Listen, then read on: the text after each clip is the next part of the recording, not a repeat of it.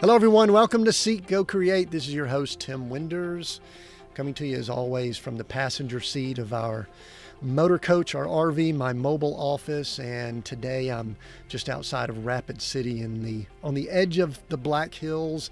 Our guest, you're going to want to listen in today. I think they started their first company at 17 years old. The count that I've got, I might be corrected on this, is that they've got 6 startup, successful multi-million-dollar businesses and still counting. So we're going to have a good conversation about entrepreneurship, about business, about success, probably about a lot of challenges in the process. So make sure you stick around. I'll get to the guest in just a moment. I want to remind everyone, depending on where you're listening in to Seek, Go, Create, if you're on the podcast, I want to make sure that you know that we are on YouTube now. You might be on YouTube watching this, but we actually now are growing at a great pace over on YouTube. So if you haven't checked us out over on YouTube, make sure you visit Seek, Go, Create on YouTube. Subscribe to the channel there. Here's one thing we do that's really cool over on YouTube. We take the entire interview, so you get to see, in the example of this podcast, 2 incredibly handsome men that you get to view while we're doing this interview and have a great conversation with some other things that we add in, like websites and things like that. But one of the things we're also doing is we're taking about a 3 to 5 minute clip from the podcast, from the interview, and we're including that as a clip so that you can get a small clip if you want to just digest that instead of the longer interview. So make sure you go to YouTube, Seek, Go, Create, the YouTube channel, subscribe, and check out some of the content that we have there. Today we have Patrick Bryant as our guest.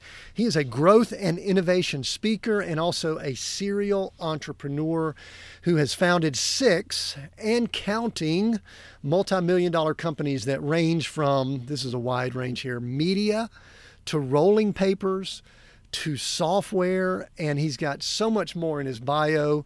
I'm going to let him get into that, and we're going to talk about that in just a moment. Patrick, welcome to Seek, Go, Create. Thanks, Tim. So good to be with you. Yeah, and I did get the 2 incredibly handsome men speaking on a podcast that they need to look at it on YouTube too, right? Did I get that correct? Well, yeah. I mean, one of us has hair and the other doesn't. So that's the only differentiating factor I see. Other than that, just 2 white guys with beards. Yeah. So anyway, and I don't know if that helps the video promotion or anything, but hey, Patrick, one of the things that I love to do is kind of pretend, which we are kind of meeting each other for the first time, even though I've gotten a lot of information on you and our people have been communicating. But I like to kind of pretend, just like we meet somewhere, that I like to ask the question what people do. So as we get started here, just kind of share. If someone says, what do you do? What do you usually tell people? I'm an entrepreneur. That's the simplest definition. I really enjoy starting companies, and I currently am the CEO of Code and Trust, which is a software development firm devoted to writing software for entrepreneurs, early stage companies. Of course, we do some large corporations that are looking for a skunkworks team to develop a new piece of software. But most of what I've committed my life to doing is being an entrepreneur, starting companies, and helping other people that want to do the same. Yeah. So here's a big question I have when I have people that use that title, entrepreneur. Actually, I've got 2 questions. First question is, how do you define entrepreneur? That's a word that's thrown around a lot in our culture. How do you define it, Patrick? I think an entrepreneur is anybody who starts an enterprise. And to me, then there's different scales of entrepreneur. There's the made entrepreneur that doesn't have to go to work tomorrow. I get that badge. And then there's the entrepreneur that is really the most impressive to me, is anyone who's gotten an enterprise and an idea to a point of sustainability. I mean, to me, that is the defining marker that really says you've created something that moves on past your original vision for it. And that to me is the most exciting thing that I try to do. Money is a marker. But I've seen a lot of fantastic entrepreneurs that were in a nonprofit and scaled it in a huge way, or even in faith-based situations. We've got Greg Surratt here in Charleston. Well, I'm in D.C. today, but in my hometown of Charleston, South Carolina. Greg is a minister and created Seacoast Church, and and ARC, an organization of churches, and is just scaled his ministry in a huge way. And I believe that entrepreneurship is the number one change agent in the world. And I think that can happen as fluidly as it does in enterprise, companies as it happens in startups or ministry or nonprofits. Yeah, I really like that you kind of factored that in, because I think in the world we're in, a lot of people typically equate that word entrepreneur to a money piece, and they probably try to attach things to it. There's really kind of two things that you brought up in that response.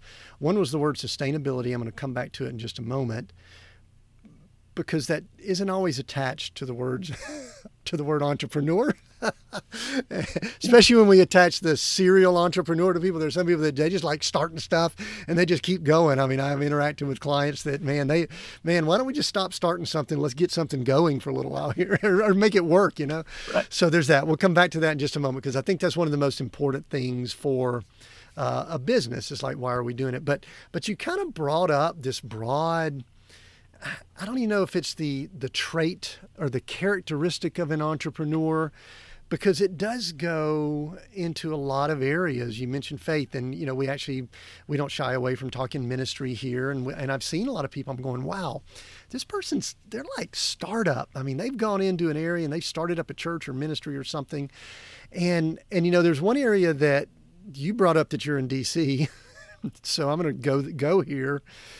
I don't know that we see it as much as we should in government, but wouldn't that be awesome? Sure. I totally agree. I am very close to some political campaigns, and they are startup. If you're running for the House of Representatives, you're starting a campaign at zero. You're hiring people, you're raising money. And then when you win, you're doing the same things, hiring people with a budget and really creating something that hopefully is a movement and changing things in a positive way, I would hope. Too many times, I think there can be some negatives there, but I agree. There's absolutely startups in politics. Sure. So let's kind of still drill down with that word entrepreneur. One of the things that I find myself doing is I sometimes get bothered when we have words in our culture that are overused. I think entrepreneur might be in that category. There's some other things we can go into, but because of the nature of what you do and how many people you work with, I think this is a valuable question. When you look out over the landscape and you see all that we're talking about with entrepreneurship, and especially I think maybe we might think it's an American thing. I don't think it is. I'm sure you've traveled overseas. Man, there are some entrepreneurial hustlers over in some other places. But what do you like when you hear people talk about entrepreneurship and all of that? And then in the same breath, kind of tell me what you don't like, what maybe bothers you about that, especially someone like you who's got that title in your name. I always think it's funny when people use that word. It is I have the same feelings you have about it, in the sense that it can mean so many things. And as a software entrepreneur now, most of my focus is in that particular space. But people do overuse it. They choose to apply it in many different ways. But I'm okay if people want to use it in the way that fits for them. That's fine. I do tend to ask questions very quickly when someone says that they are one. What companies have you founded? How many employees do you have? What kind of impact does the product or service have throughout a particular community? Because scalability is important to me. That's really my marker, in addition to sustainability, is scalability, and the fact that you can take an idea and really impact more people than you started out to. I mean, I think that's where you really you find some really fun stories with entrepreneurs. Does it bother you when you see some people that might call them that, and you go, "Yeah, I don't think so. I'm hearing you talk. You might need to just go get a job." Well, a lot of people that call themselves entrepreneurs do have a job, right? That they built themselves a job. But we created an organization called the Harbor Entrepreneur Center in Charleston, South Carolina. That's a nonprofit devoted to helping entrepreneurs. And we actually had to have a lot of those conversations around that particular topic, where we were saying, what is an entrepreneur and who is at the center of our tribe? Who are we trying to serve? And what we ultimately decided that the center of our tribe was a made entrepreneur, someone who had started an enterprise and grown it to a point that they no longer needed to work the next day. I think that is a marker that changes people and changes the way that you look at entrepreneurial activity. And although while that's the center of the tribe, we know who we're there to help, and that's people who want to be entrepreneurs. They want to grow. They want to increase their impact on the world, and that's our mission, to help them get to the center of the circle. Yeah, that's a great point. I think we've had two episodes recently where we've interviewed people that help with exits from a business or acquisition of a business, and both sides of that equation. And it's real interesting in the two separate conversations. It's almost identical to what you said, Patrick. I asked the question, what's a common characteristic that you see in a successful exit or a successful acquisition? And in both situations, the wording was a little bit different. It was something to the effect of, they've done it before. Sure. And what you just said is what you would really like is someone who has started, built, made it sustainable, scalable. But yet I know that there's a lot of people listening going, but yeah, I just want to how do I get started with that? And we may address that in just a moment. We may talk about some things like that. But I think to really hit home with that, what I would like to do is maybe get a little more of a feel for how Patrick got started. Because one of the things we don't shy away from here is kind of origin stories, and also, just so you know, we are okay with the good, the bad, and the ugly. We don't try to make this all sunshine and roses. And Patrick came out of the womb and he was doing business startups at the age of 5. He had the lemonade stand, the grass cutting and and he went public, when he was 21 and all that. But I think I read correctly that at 17 you started. Is that correct? Well, yes. So at about 17 years old, I vividly remember my father coming into my bedroom. We had started a business as a family about 2 years earlier. My father was an expert in the newspaper industry. He decided he wanted to start a newspaper as he was retiring from a long career in newspapers. And we put together some investors and we create this newspaper. And I dove in. I didn't know at the time at 15, I didn't know how much I loved the startup energy, but it was just really exciting for me. And I learned how to use the Macintosh computers. They were brand new at the time, and taught myself. Was this the 80s? Is this the 80s? Were you in the 80s? Yes, this is the 80s. And I probably wore my Jams shorts to work at the newspaper. But so I learned to be basically the land administrator for the newspaper and a graphic designer inside of the newspaper. I really just dove in. And so at 17, my dad walks in to tell me that they're filing bankruptcy. They're going to close the business. It was incredibly painful. This thing that I had been so excited about was now imploding my entire life. My parents got divorced. They filed bankruptcy. We lost our house. I ended up moving into this small condo with my dad. It was just a really trying, difficult time, rock bottom for me in my life.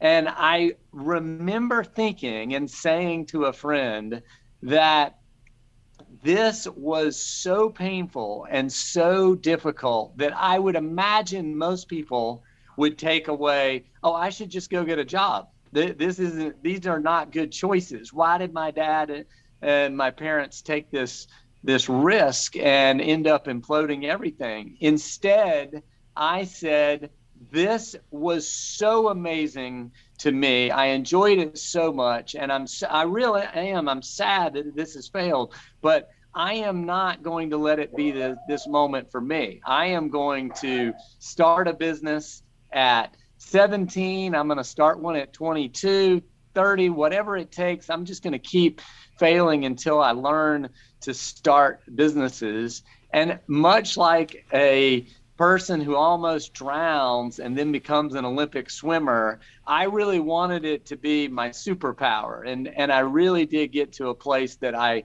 studied it. I understand the different models. I understand why we're doing what we're doing today, and think of myself as a master in a lot of those conversations. But at 17, I'm just a guy with some computers. I took everything away from that failed business. I was driving the used minivan around town. I had the ability to use one of the computers and started a desktop publishing graphic design firm with the things I had learned at the newspaper. And I'm just hustling door to door. I'm just going, asking people, can I design their logos and their menus and anything they would let me do? And that was really the first time I started a business at 17. Most people would ask their parents for a little help. Mine owed me $2,500 from the failed business, so I didn't have that. But I did really learn what it meant to go get clients and come up with how much you're going to charge and sell your own time and all of those things. And it was an invaluable experience, both the negative side of going through that very painful time period, but also the things that I learned about starting my own business and gaining my own passion for it. So one thing that's interesting about that, this is, when you mentioned the Macintosh, it kind of got me thinking, and I even brought up, was this the 80s? Because it reminds me of another conversation I had about, because that was kind of a formative decade for me. That's when I graduated high school, was in college. I started my first business when I was in college, and exited, didn't really sell it. It just, we kind of shut it down. And the 80s were very interesting because I think they fed a lot of the drive that I ended up having. Do you, and you can give me the time frames or anything like that, this is just maybe really a sidebar question that I did not anticipate. Do you think that the times, the decade, what was going on in the 80s had anything to do with you saying, Scarlett O'Hare moment, by God, I'm going to make a business work? Because I actually think it has something to do with the makeup that I have also. What are your thoughts? For me, it was the technology of that time. I think I was in a right spot moment. I might have been able to be even in a sweeter spot moment had I been a little bit older as the internet was being invented and worked on, and we were all starting to do it. I was probably early 20s as we were starting to use things like the internet and like the World Wide Web as it was back then. And so for me, being right on that early cusp was a really good moment. I understood computers well. I was able to learn to design a website in HTML, early skills of software development. And for me, that time period was really important and did give me a leg up because I was able to leap forward on a lot of those technological areas. Yeah, you've got your hands in a lot of business things right now. I'm not finished with your background yet, but let's jump to current and just looking over the horizon. What do you think about the opportunities now? I mean, with blockchain, we've got a lot of things in crypto. There's, Web3 and all these other things that are thrown around. I mean, it seems like a similar position right now for someone who says, I'm just getting started. I think you're totally right. I think the technology is leaping forward at this particular moment. A lot of those pieces, especially Web3, blockchain, all of those discussions are just going to continue to accelerate. It's as fragmented as I've ever seen it. I think there'll be some consolidation of a lot of those technologies and or media and all of these things. The streamers, for instance, right now, or everybody's got a streaming platform, right? So I think we'll see some consolidation in the next 15 years. And if you were in this moment that you were able to use your skills to help in that fragmented time period, then when the consolidation comes, things will be easier, and you'll be in a perfect position to really win. Yeah. What if someone right now, let's say we've got a young person listening, and they had the opportunity to learn a skill. This is me asking you to kind of crystal ball a little bit with your background and all that. What would you give advice to a young person? Say, listen, if there was one skill I would recommend you learn with what we see is coming over the next 3, 5, 10 years, what would that be? I love software development right now for young people. It is learning how to fix a car. 50 years ago, you can get under the hood. You can really accelerate your career path in a huge way. The demand for software developers is off the charts. We're in negative unemployment in my home state of South Carolina when it comes to software engineers.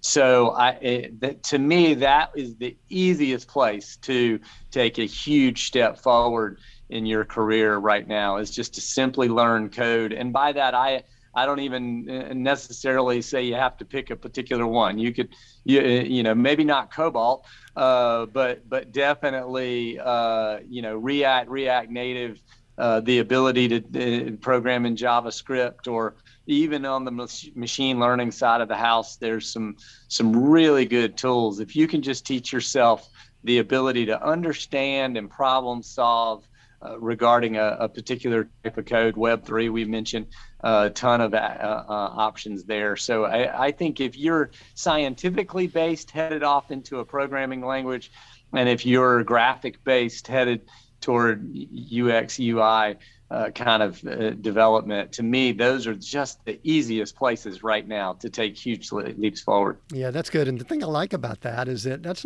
not necessarily go borrow a bunch of money, go to college and spend 4, 5, 6 years. I mean, some of that stuff's self-taught, right? I think you mentioned it. I mean, people can kind of do that on their own, right? I think you can. My son is 21 years old and decided with a ability, AP honors classes out of high school, completely capable of going to a 4-year institution. And he just decided, no, I'm going to go to this code boot camp and learn how to code for 3 months. And he came out of that ready to be an employee at $50,000 a year. So that to me is a big short circuit right now for young people. They can really get into a career that's important in changing the world in good ways, and has a lot of headroom for them to go on and do other things, but starts with a pretty sweet, $50K a year entry level position if you can just learn the basics. All right, very good. All right, let's bounce back to Patrick, the early years, and there's a couple of these businesses and we could just run through these real quickly. Sounds like it says 6 and counting in your bio. Is that an accurate number? How many businesses have you started, and where is it at now? And I am going to ask you to kind of do a real quick, tell us a little bit about each one also, because I'm just curious. I'm a business junkie myself, so I love hearing about that. Well, I've started 8, and since my graphic design business, I don't really count that one. But I have sold and moved on from some of them. But the 6 that we talk about the most is, of course, Code and Trust, which is my current job. 3 of us started Code and Trust 4 years ago. And I have these fantastic business partners who have all exited software companies. And so we really focus on helping other people start software companies. And so that's both a passion project as well as my day job, and just a lot of fun. Before that, I was on Teamphoria, which is still going great. It's an HR software platform that my best friend from high school actually now runs that company. He's also a software entrepreneur, and the two of us teamed up to grow that along with my partner from Code and Trust. So we're kind of a band of brothers and have done a number of things together. But so Teamphoria is still going well. And then there's Event.Gives, which does nonprofit software, mostly around events. So if you think you're going to a gala for the silent auction and the live auction and tables and selling tickets and all these kinds of things, the Event.Gives puts all of that on your phone, makes it digital, makes it real easy for the nonprofit. And that's the one that's growing the most right now. They all have their moments of leap forward, but during COVID, Event.Gives just found a very needed moment of helping people go virtual and being able to use the platform both virtually as well as in room.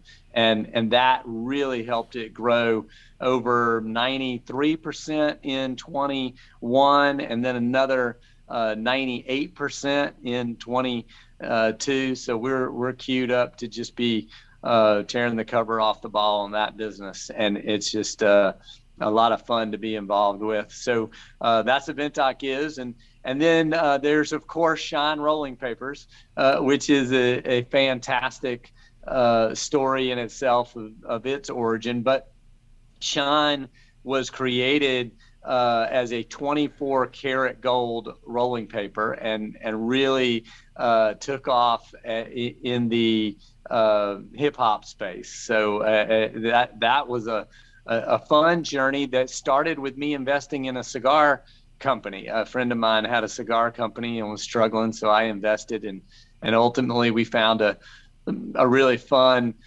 pathway to profit and a new product.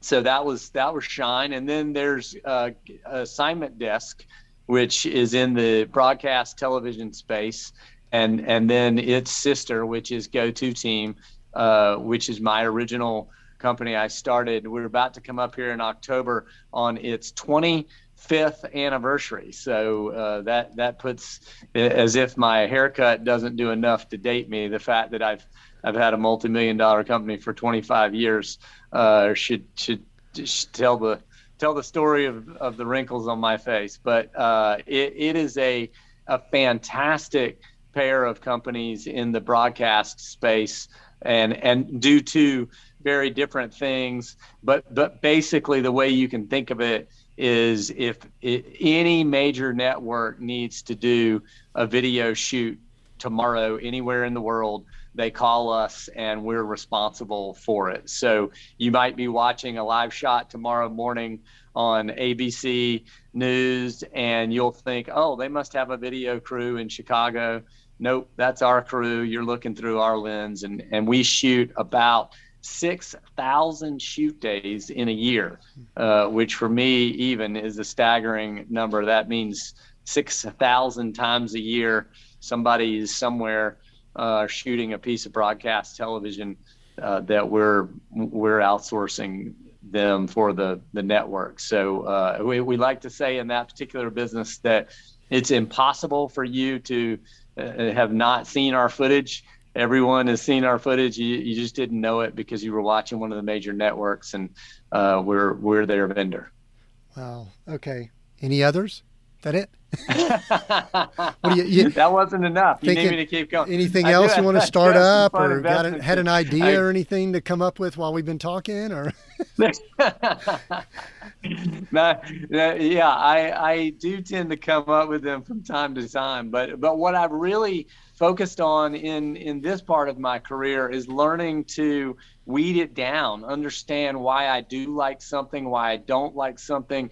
As an early angel investor, I would really kind of invest in things and get involved in things based on feel. Like, how do I feel about this? Do I like the people? Do I like the idea? Do I think it's scalable? What can we do with this? Now I have a very clear lens of what I like, why I like it.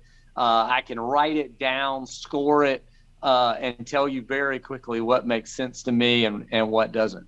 Yeah, because I'm sitting here looking at this, trying to find a theme to these. And it was real interesting, Patrick, before you started going down that list, I wrote something that I wanted to ask about, and that is the person or the team that's the founder versus the idea or the concept. And I was going to ask you, is there one, because there's some people in, especially in investment world, and I do some, early stage investment myself, probably not to the extent that you do, but I will try to look at it and they say, you really need to invest in the team.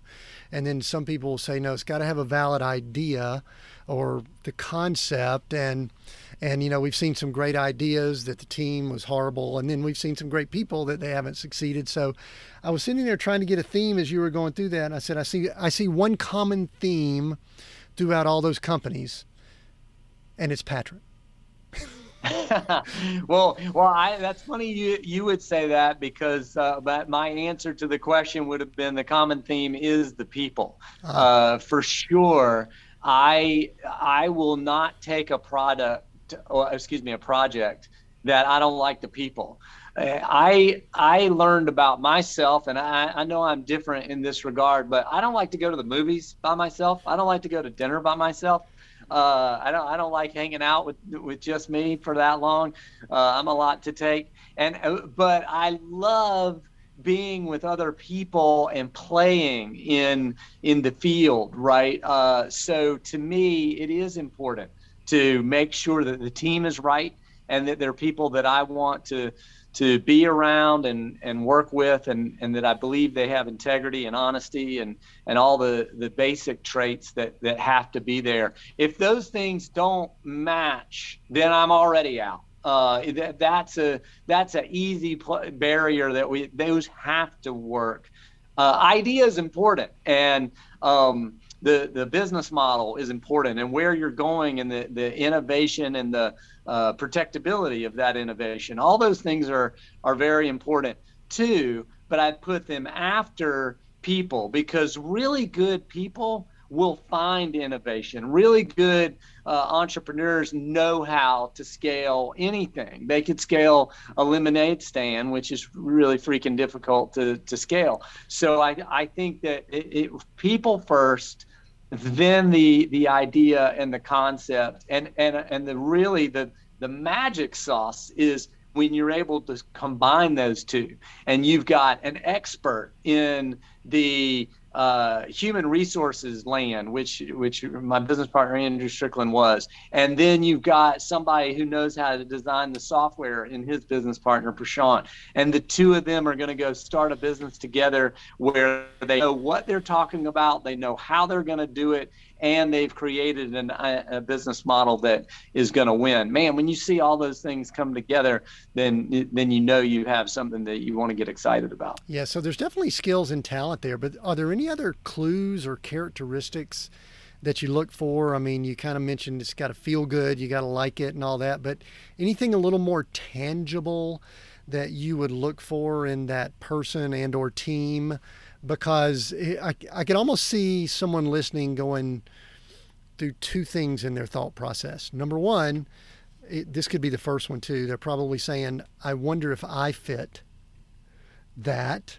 And then number two, how do I know when I'm interacting with people? What is it that I look for? Because maybe I keep running into people that just they're not cutting it. They're not moving forward. They're not growing, those kind of things. So, I mean, I'm even kind of thinking that a little bit was something I'm going through. So what are you looking for? Give us a little bit more clues, a little more tangible on what those people might have. Well, good quality entrepreneurs have the ability to see vision that other people can't see, right? And they have the faith in themselves and the people they've surrounded themselves to go and run forward on that idea, even when it doesn't exist yet in the world. So that's the first thing that I'm looking for, is someone that has that confidence and that ability to really move forward with the idea, and then how connected are they to this particular idea. I think a lot of times people misjudge even me as someone that would get involved in a project. They'll come to me with a fantastic medical device and they'll say, hey, this is unbelievable, it's going to change the world, it's so exciting. And I'll listen to them and say, look, I truly believe this is exciting. I understand that this is going to make a difference in the world. I'm not your guy. This needs FDA approval. I don't even like the FDA. I don't love the idea of walking through the FDA process. The millions that have to be spent on that aren't in my, planning of how that works. But you know who is I've got a really fantastic friend who has exited 3 times. He totally understands medical devices. He knows how to take it through FDA. He's our guy. Let me introduce you to him. And that doesn't mean that I don't like your idea. People might get offended and go, oh, well, Patrick didn't want anything to do with it. No, that's not it. You need someone that knows how to play basketball, and I'm a swimmer. That is just 2 different games. So I think you need people that understand their own expertise and are able to fit correctly into the business that you're actually working on. So not only do they have to hit that basic marker of integrity and honesty and someone that you want to be around, that's number 1. But then number 2 is, how does it fit to what we're doing right now and making sure that they're the right person to put on the team. Yeah, I like that you threw in there right towards the end, the integrity, which was probably something that should be a given, because, I think back on my business career, there's probably 1 or 2 times where I've made the mistake of somebody looks good, smells good, clean up really well, but I didn't ask some basic questions. And you know what, as long as everything's going great, it's all good. But, for us, it was 2008 comes along and everything gets all of a sudden challenged. And then everybody finds out what they're made of, in a time like that. So how much involvement? You went through all the companies and you spoke about them like often parents speak about children, which means they're still involved, they're still active, but then I also know that they could be grown and out doing their own thing. So if you were to, and you don't have to go through each one of them, but I know the business you mentioned earlier, we'll talk about as we finish up here, the one that you're active in, but do you still have any interaction day to day with any of those businesses? Absolutely. I describe startups for me as movie scripts. At the end of the day, I'm an executive producer. People make the joke that they don't know what I do a lot of times. And so I joke back that people will say, well, we're not sure what Patrick's going to do to add value on this particular business, but yet we know that every time he's in a business, it wins. So we want him on the court.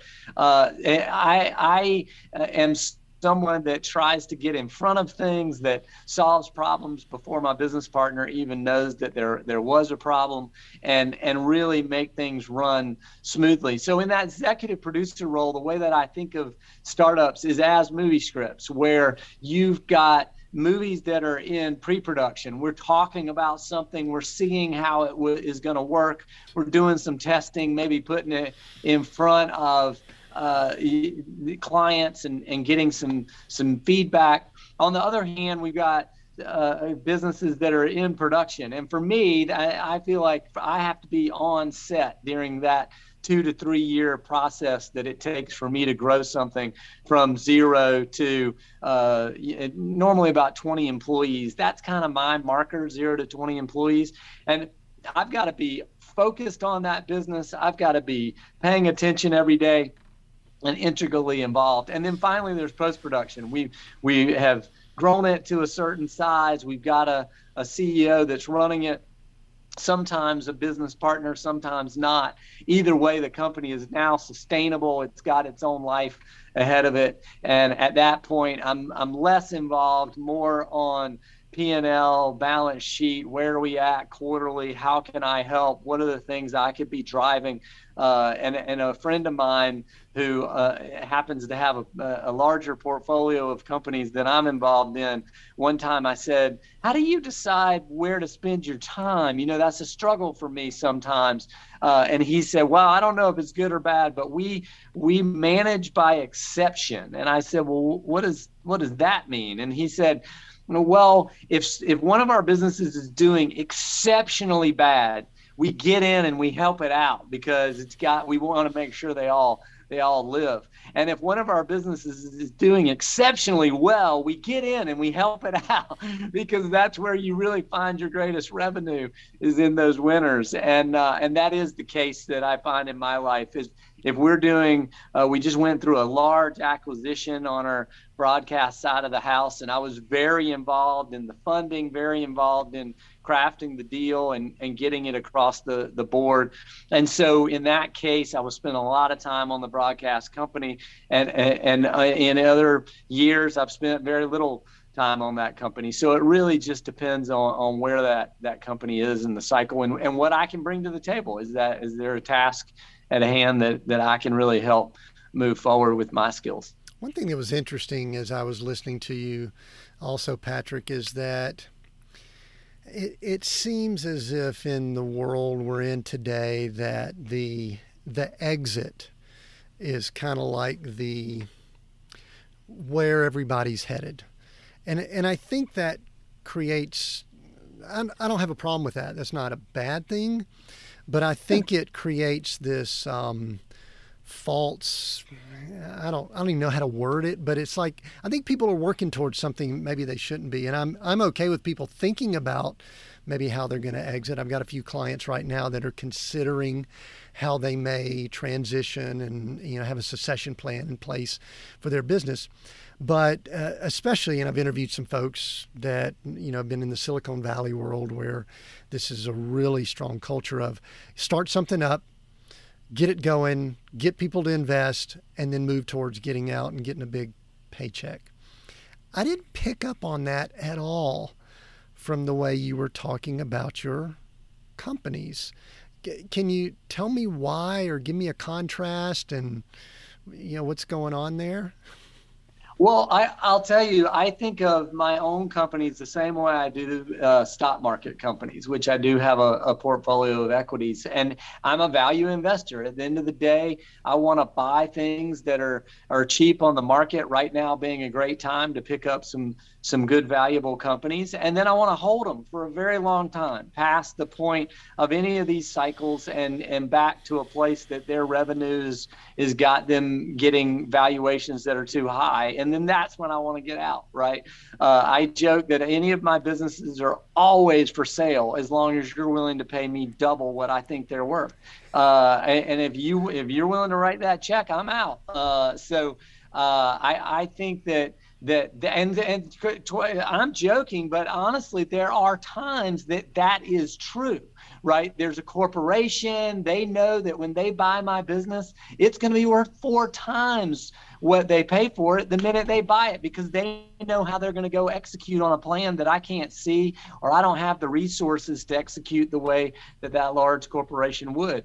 So there's just nothing wrong with that. I think an exit and allowing people to move forward with a startup that you've created is a great thing. On the other hand, I think there's absolutely every reason to hold on to a business that's growing and continue to help it and its employees win and continue to make revenue off of it as long as you've got it. So I think both of those things are healthy and good. I will say this, though, because I hear what you're saying in the tone, which is, if your ultimate life goal in the morning is to wake up and make more money, I just think you're missing the mark. You're missing kind of the fun. You're missing sort of the point. I think that investors tend to do that to us. Some of our companies do have investors. I'm not remotely saying investors are bad, but I will say that once your company's ultimate focus is to create shareholder value over innovating new products and helping customers, then it can get a little sideways and be a wrong a wrong goal from my perspective. Yeah, that boy, you're leading directly into the few items I wanted to discuss as we begin wrapping up here and talk about sustainability and scalability. But I just had this thought. I've got longtime friends and clients that they just went through an exit, and that exact thing happened with their company. They had not planned to exit, but someone came in and offered them a multiple of what they thought it was. And we had conversations about it, and I said, if they can close and they're willing to do it, let's do it. And it's closed. It was a blessing for everyone. And now we're just talking about what's next. And I didn't see it. I'm not that much of a visionary and all that. We were just kind of going along, creating and doing the business. So that's good. I love the tone that you have, Patrick, because it bothers me when people are so in the mindset, and I could go back to stories of companies I was working with in like 1999. They had raised so much money and they didn't do anything. There was nothing there. A partner and I had gone in to do some consulting with them, and we walked out scratching our heads going, I don't know what they do other than raise money. I mean, they were just raising money. Right. This was in the internet. This was the pre.com. So I love that mindset, and I think that heart and that really comes through. And I can see how what you're leading now really can attract some quality people. The thing that I would love to do, and we'll kind of talk about how people can connect with you with that in just a moment.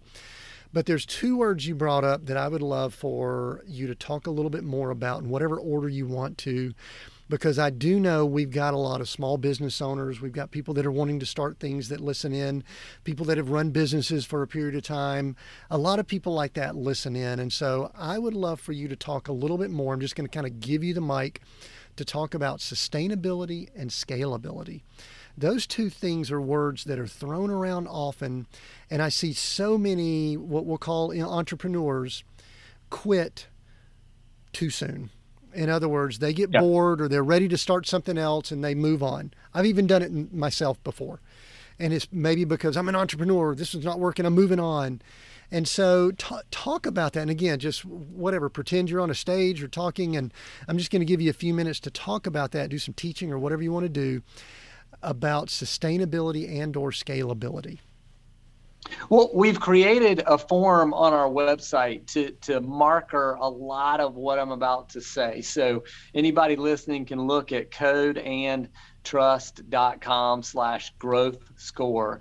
And at that growth score form, we have literally mapped out each of these three areas that are, to me, the cornerstone that I use to invest and work on products inside of our businesses. And that is innovation, scalability, and the ability to execute. And we already talked about ability to execute earlier. I feel like that's an important marker that you really got to hit. But then scalability, as you mentioned, is to me the next marker. Once you've got the right people and they're working on the right things, then you move to scalability, where you say, all right, how do we get this to everyone around the world repeatedly? And the markers there for scalability are, if you're scalable, then you're being sold everywhere and they're buying it over and over again, right? And tires are a good example. They're gonna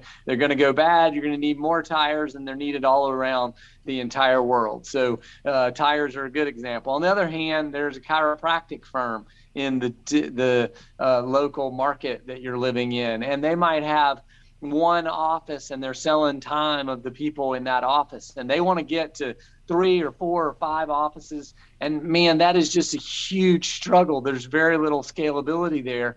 And if you're thinking about chiropractic in general, a lot of times you just solve the person's problem, their back is healed, and now they're not coming back to you. So you've limited your transaction capability. Not that I think chiropractors are a bad model, it's just not scalable. And so what I would tend to tell a chiropractor is, how can we build into this process something that you can be offering your services, your consulting, your products, whatever it is that you're going to develop as being a skilled chiropractor into something that you could offer the world over repeatedly. Let's look at the ideas that you have for products and services and move in that direction. So scalability to me is the second one. Then of course the third stool is innovation, and innovation is what drives us into things that have IP. They've got patents and some sort of protectability, patented process, trademark, something that keeps other people from doing what you're doing. And if you really have those three, to me, you've got the team that can execute, you've got the idea and the product and the service that is beginning to be scalable, even if it's not already sold around the world. We know how we could. And then finally, we put in that a little innovation that prevents other people from doing the exact same thing and protecting our competitive edge. Now we've got something that will be sustainable very quickly. We've created all of the pieces that allow that business to take off to a place that we're going to have 20, 50, 100 employees, and anywhere along that road that feels right to you as the entrepreneur, you can stay on or get off. That's your choice. I happen to like to get off at 20 employees, but I've had friends and entrepreneurs that I deeply admire that have gone all the way to taking their company public and chairman of the board. And so I think it just depends on the entrepreneur, how big they want to go along on the scale. Sometimes that scale is going to work in a way that you jump off at 20 employees and you're going to you keep running it, hire a CEO and let it run. And the other times, somebody's going to come along and go, hey, that is scalable and impressive, and we need it, and we already have the distribution channel. So watch what we're going to do with your product, and we're going to sell it in places you can't even imagine yet. And that's why we're going to pay you what feels like too much money for it, because we're going to go tear the cover off the ball. So that to me is what exit means in a healthy way, and it really sums up how I feel about scalability and sustainability. But everyone, feel free to check out that free tool. But really, everything I just talked about is mapped out there on that website. Good. Codeandtrust.com/growth score. Yeah, and we'll make sure that those links are down in the notes and with all the resources that we have. So with the current organization, and there's two things you mentioned. So this might be two variations of this question. You mentioned a foundation or a nonprofit that you have that you're working with entrepreneurs, and then you mentioned Code and Trust, which is obviously a for-profit, I'm guessing. So could you maybe give a profile of, and this is kind of leading us into our landing here. This is kind of my first approach that I'm making, but can you tell me the type person that might be listening in and going, man, I'd love to connect, and what would you be looking for someone to reach out to you and say, hey, listen, let's connect, let's try to get together. And I know you're probably the type guy that would probably talk to just about anyone that would want to talk to, but who's the type person you're really looking to work with? Well, at Code and Trust, we help software companies and hardware companies that are looking for software, and any sort of entrepreneurial company that is looking for the software. So it's really got to have the word software somewhere in there for Code and Trust. But I'm always eager to talk to people about starting any kind of business and how to scale and innovate and help them see that path forward. It's just something that I have chosen as my passion. The nonprofit that you mentioned, the Harbor Entrepreneur Center, based out of Charleston, South Carolina, we've got an accelerator. You can apply to be in that accelerator. We just started the 11th class, so we've helped over 100 businesses at this point. I say we've helped 100 businesses, but I'll reframe that to say we've helped over 100 entrepreneurs, because we really want to teach people the tools that they're going to use to start business number 2, 3, 4, and 5 after they run through the one that they're working on, successful or not. We just would teach people these these particular principles and help them move that forward. So if you apply to the accelerator, you get free space and mentorship and curriculum and all these things, the opportunity to take investment. And it really is a terrific program and totally nonprofit. The mentors give of their time and treasure really just to help the companies. We say that inside the accelerator, you get to have all that love and attention for free for 14 weeks or excuse me, 6 months, the 6-month program.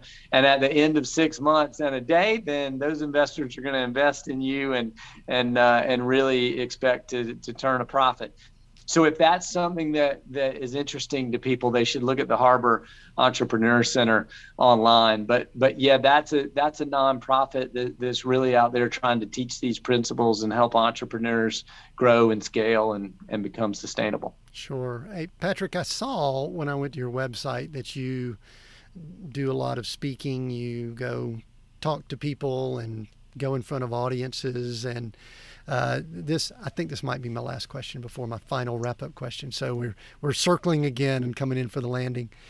What's the message that above all else you love to convey to an audience when you speak? What's the thing that you love for people to walk away from when they hear you talk? I really want them to just go do. One of my friends has a line that we need less sales training and more sales doing. And that's how I feel about entrepreneurship, where it is really an activity that is a contact sport. You've got to come up with an idea. You've got to go have a conversation with a client. You've got to see if that fits their needs. And if it doesn't, you need to iterate. And if it does, you need to iterate. You just have to learn from every single client and customer that you touch to make a better product that is scalable, that is innovative, that is offering them something of value beyond what they paid for. And that, to me, is the key to entrepreneurship, is really just going and starting wherever you're at. I try to convince people, hey, work on these ideas that are scalable and innovative and that you've got a team that you can go build. But the reality is we're not all at that place. Right? Elon Musk can only work on getting us to Mars because he did Tesla, because he did PayPal, because he started 2 companies before that. He worked his way up to the big world-changing problem. And what I would say to any entrepreneur that's listening is you've got to start where you're at. What do your skills allow you to sell and do today that teaches you, just like me as a 17-year-old, learning to run a graphic design company selling my own time?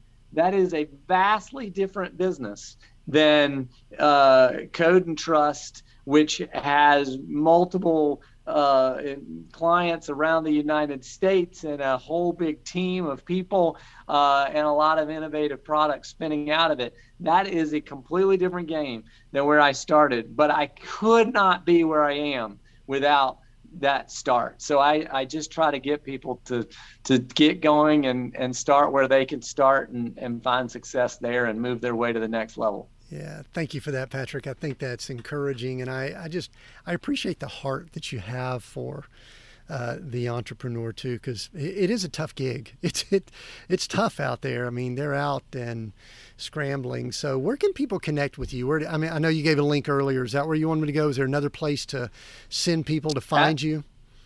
That link is fabulous. Code and Trust. They can send an email at codeandtrust.com as well. And the other great way to connect with me is on LinkedIn. Of course, I'm Patrick Bryant in Charleston, South Carolina. I'm the only one of those that I'm aware of. We have a Patrick Bryant Facebook group. There are other of us around the United States, but in Charleston, as far as I know, there's one, and I can guarantee you there's one Patrick Bryant that's bald in Charleston, South Carolina. So as you do your search, you shouldn't have any problem at all. I enjoyed it. I was listening, I think, to a video or two you did. I said, "Oh, I'm from Georgia. He's from somewhere in the South." I didn't know at first. We won't need a translator. There could be people listening that might need a translator, but maybe we'll have captions and all underneath. Go to YouTube and watch the captions for it. So if you need translation there. So, hey, Patrick, we are Seek, Go, Create. And those 3 words. I'm going to give you one of those words that resonates with you more than the other 2 as my final question. Which one? Seek, go, or create, and why? I said it earlier. Go. It's go. Go do. Go build. Go find your passion project that allows you to start generating revenue. Just pick the thing, and with that, I'll put a little asterisk that as you're going, feel free to look me up and bring me along. I'm always open to the conversation, as you said, Tim. Excellent. Man, I enjoyed this conversation. Thank you, Patrick. We have gotten so much information as far as the entrepreneur and business, and I knew that we would. And I think one of the things that blew me away was the heart that Patrick has for business people, and I so appreciate that. If this has been a blessing to you, and I believe that it has, like I said at the beginning, share this with someone. The best way that people get exposed to new podcasts is when someone they know recommends it. So if you've got a business person in your life or an entrepreneur or an entrepreneur wannabe, take a screenshot of this from your podcast player, text it to a friend or something right now, and just share it with them. Tell them they will enjoy this conversation. And as I mentioned at the beginning, I want to remind everyone, we're on YouTube, so we've got a great place that you can share. You can get captions if you need to kind of read through what Patrick and I had to say. If you need to follow along there, YouTube's a great spot there. Go subscribe there. We have new episodes every Monday. Until next time, continue being all that you were created to be.